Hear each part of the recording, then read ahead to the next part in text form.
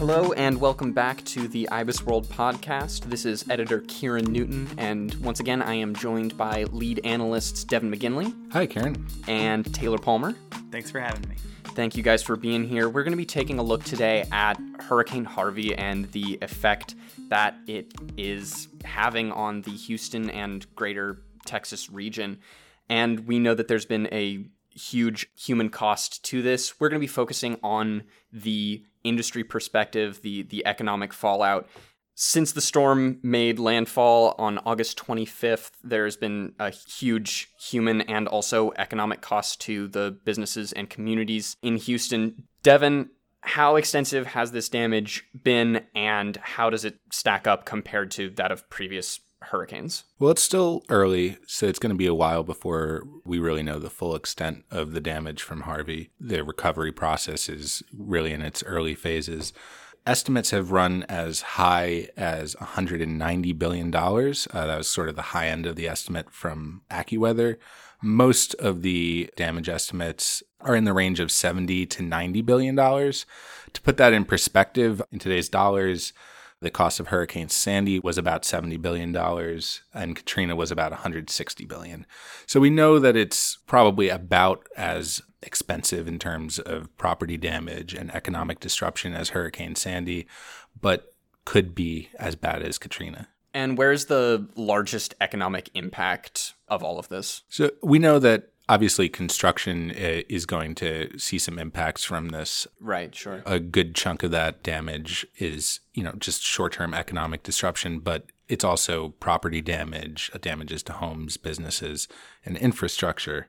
So in the short term, the industries that are going to be most impacted by this are road and highway construction, water and sewer line construction, and transmission line construction for utilities. Those are typically in the aftermath of storms, after housing, after businesses. Those are the facilities and the infrastructure that's most impacted. In the longer term, about 5 months out after insurance money starts coming in, you'll see a big impact on the housing market, housing construction, residential construction, as well as commercial construction in Texas. It's tough to compare this to some of the previous storms in the data. Hurricane Ike hit Texas in 2008, sort of on the cusp of the housing crash. Oh, right. And Hurricane Sandy hit New York in 2012, sort of at the peak of the housing recovery. Just as it was ending, right? So, we saw residential construction increase 28.2% in New York in 2013, the year after Hurricane Sandy hit. Mm-hmm. But not all of that is hurricane related, and it's kind of hard to suss it out. We sort of have to go back to Hurricane Katrina and look at the jobs numbers to look at the real impact. And about 5 months after Katrina, you saw about 6.4% growth in construction jobs.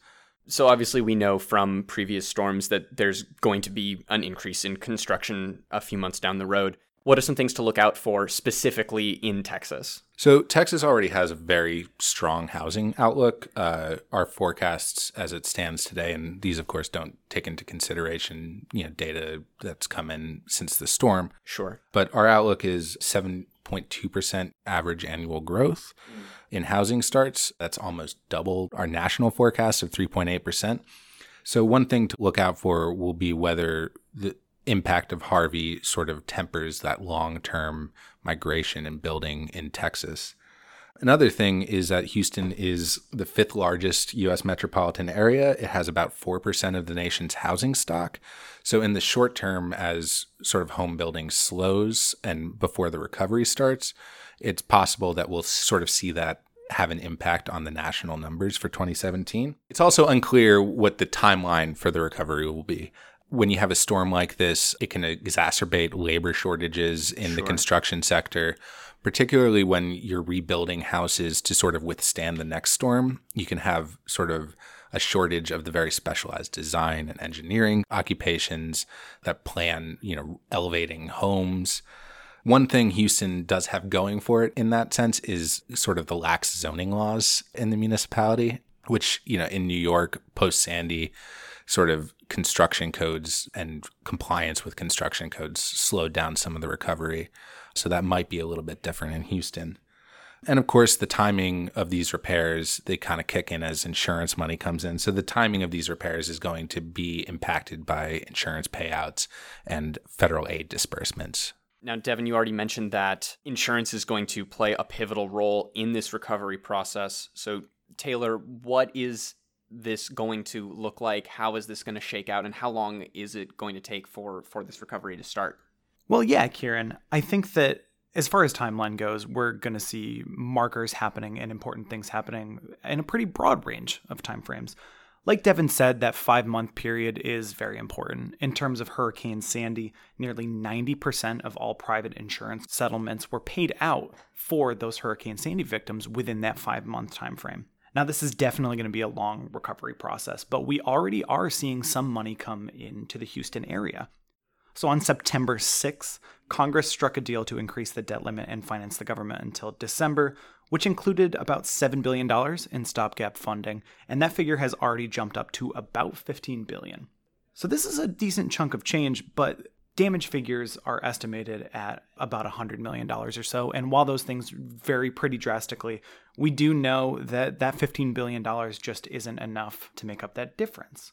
Now, a lot of people are under the impression that insurance is going to come in and really take up the bulk of the rest of it, but that's not necessarily the case, which could definitely slow down the recovery in the Houston area. So I think it's important to talk a little bit about flood insurance. The primary payee expected for this in terms of industries would be the property casualty and direct insurance industry in Texas. Now, a lot of property has been damaged by flooding and by the hurricane, and it really does stand to reason that you would call your insurance agent to file a claim and get that taken care of. But most property insurance actually doesn't handle flooding damage caused by hurricanes. In fact, the majority of the flood insurance that's undertaken in the United States is done at the federal level. So right now, we're seeing federal money taking up the bulk of some of these recovery efforts. Why is that handled at the federal level as opposed to by private insurers, and what impact does that have on the industry landscape? So simply put, it's just not profitable for these private insurers to take care of flood insurance and to offer that to their downstream customers. So according to the National Flood Insurance Program, a government-backed program that offers flood insurance through FEMA, 1 inch of water in a house can run up costs up to $20,000, and the average flood claim in the United States was nearly $40,000 last year. So it's a big expenditure for these property, casualty, and direct insurance companies to offer this flood insurance. And it really does open up these insurance companies to huge payouts, because when one group of people is applying for aid money for these floods, it's usually an enormous group. In terms of the catastrophic damage done by these floods, huge swaths of the country are paying out at the exact same time. So it opens up insurance companies to major payouts, which is hard to incentivize them to offer flood insurance. As for the landscape specifically in Texas, what we know is that it's going to be a much longer recovery than it was for New York in Hurricane Sandy. In 2017, 80% of Houston homeowners lacked coverage against the effects of Hurricane Harvey, whereas nearly 55% of the homes in high-risk areas on the eve of Hurricane Sandy were covered. So we're looking at a pretty staggering gap in the amount of people that are going to be able to apply for relief and apply for aid through their insurance companies in Houston versus in New York during Hurricane Sandy. So there's a pretty big shortage of homes in Houston that are covered even by this federal money. But for that 20%, we can still see some pretty long lead times before the recovery is actually felt in full force. So 74% of homes in New York City for the Hurricane Sandy rebuilding effort have been completed, and that's a 5-year time frame from when the hurricane hit in New York. That's still going on today. Yeah, that's still going on today, so we can expect that even within this 20% of homes, many of them aren't going to be built for quite some time. So long term, 5 years out from Hurricane Harvey, what are we looking at in terms of effects on the insurance industry in Texas? Well, right now, IBISWorld estimates that revenue is going to grow in that industry by 1.2% annualized to $57.4 billion over the next 5 years. And to be honest, while it seems like an event like this would have a pretty big impact on the industry, we're not looking at too much change, to be honest. These companies aren't covering much flood insurance to begin with right now. And because much of that is actually subsidized through the federal government, we're not really going to see a long-term shift in demand for flood coverage from these companies in the first place. While the vast majority of the damage done by Hurricane Harvey isn't going to be covered by these insurance industries, we are going to see a pretty sizable uptick in the short term. So payments are going to increase, and there is going to be a lot of money coming out of these insurance companies into the hands of the victims of Hurricane Harvey. So we are very likely to see a short-term dip in profit in this industry in Texas. But over the mid and long term, I wouldn't really forecast that much of a difference. Now, up until this point, we've been focusing on industries that are concerned with households and their recovery. But Devin, where are we going to be seeing the commercial impacts of this storm? Again, much like households, businesses are going to see some property damage to equipment, particularly when you're talking about utilities and communications companies. It's hard to say, again, at this point, since we're so early in this recovery process, we don't have a lot of data. But if we look to Hurricane Sandy, which is sort of the most recent and most comparable event, 80% of businesses damaged during that storm were open within 2 weeks. Weekly new jobless claims in New York and New Jersey about tripled from 35,000 to over 100,000 after the storm, but the spike only lasted about a month. So for most businesses, the disruption was fairly temporary. You know, manufacturers that had their plants damaged maybe had, a short-term drop in output, but they made it up over the ensuing months. Where you see the impact is really in tourism, because these are one-time things. If somebody doesn't go to the beach one summer, there's really no way to make up that revenue. Right. Sure. You can't just increase production of tourists. Exactly. So tourism losses from Sandy totaled almost $1 billion, $950 million for New Jersey. And the hardest hit places were accommodations, food services, and recreation. Retail industries also saw some impact, but again, people may have delayed purchases in the aftermath of the storm, but retailers, for the most part, made it up. And in New Jersey, tourism was sort of the sector that had the longest term impact, because you have rental properties being taken off the market due to damage. You have just sort of bad publicity, for lack of a better word, in the aftermath of a storm. So it's a longer term impact, and tourism is important in Texas. Tourism spending is about twice that of New Jersey, and it's obviously spread across a bigger state. But Houston's been growing very strongly in tourism spending, according to the city. They saw 10% growth in visitors from 2015 to 2016. They were expecting about the same in 2017. Houston and the Gulf region in general is sort of one of the big tourist destinations in Texas. So obviously that growth is going to take a significant hit. Yeah, you would expect that. And that has ripple effects across the state economy. Tourism supports a lot of jobs and a lot of spending elsewhere in the economy. And one of the things about Texas that we don't really have a recent comparison to is its oil and gas sector, which could have ripple effects across the nation that we haven't really seen as much from other storms. 44% of petroleum refining industry revenue is generated in Texas. A majority of the state's activity in that industry is concentrated in Houston and the Gulf region. And as these refineries have been taken offline due to flooding, due to damage, we've seen nationally a 32% increase in the price of gasoline. And that's been particularly acute in places elsewhere in the South that are supplied by these Texas refineries. You saw big increases in Georgia, the Carolinas, Tennessee, Florida, and Alabama. And this is a big deal, not just for the sector itself, but for consumers generally. So the general assumption is that for every 1 cent increase in the price of gas over the course of a year, that takes away $1 billion in consumer spending that would have gone elsewhere. So as the impact of lower production at refineries in Texas impacts the national price, we're going to see that ripple out to consumers sort of nationwide. The other angle to this is that about half of petroleum exports go through ports in Houston and Corpus Christi, which were directly in the storm's path. And exports of refined petroleum products have declined over the past 5 years just because of the decline in oil prices, but they've become more important to the domestic oil and gas sector. They've become a greater share of revenue there. Well, clearly there's going to be a lot of negative economic effects. Is there any industry that we can point to as being able to withstand the effects of this storm?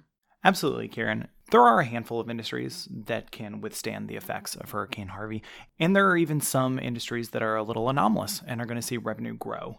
So while many people in Houston are going to be reaching out to their property insurers and finding some gaps in the coverage from the damage caused by Hurricane Harvey, that's not necessarily going to be the case for a lot of auto insurers.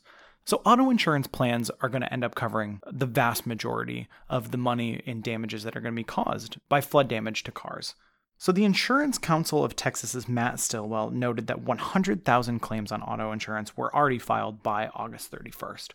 Warren Buffett noted that Geico alone could see over 50,000 insurance claims on cars covered by them.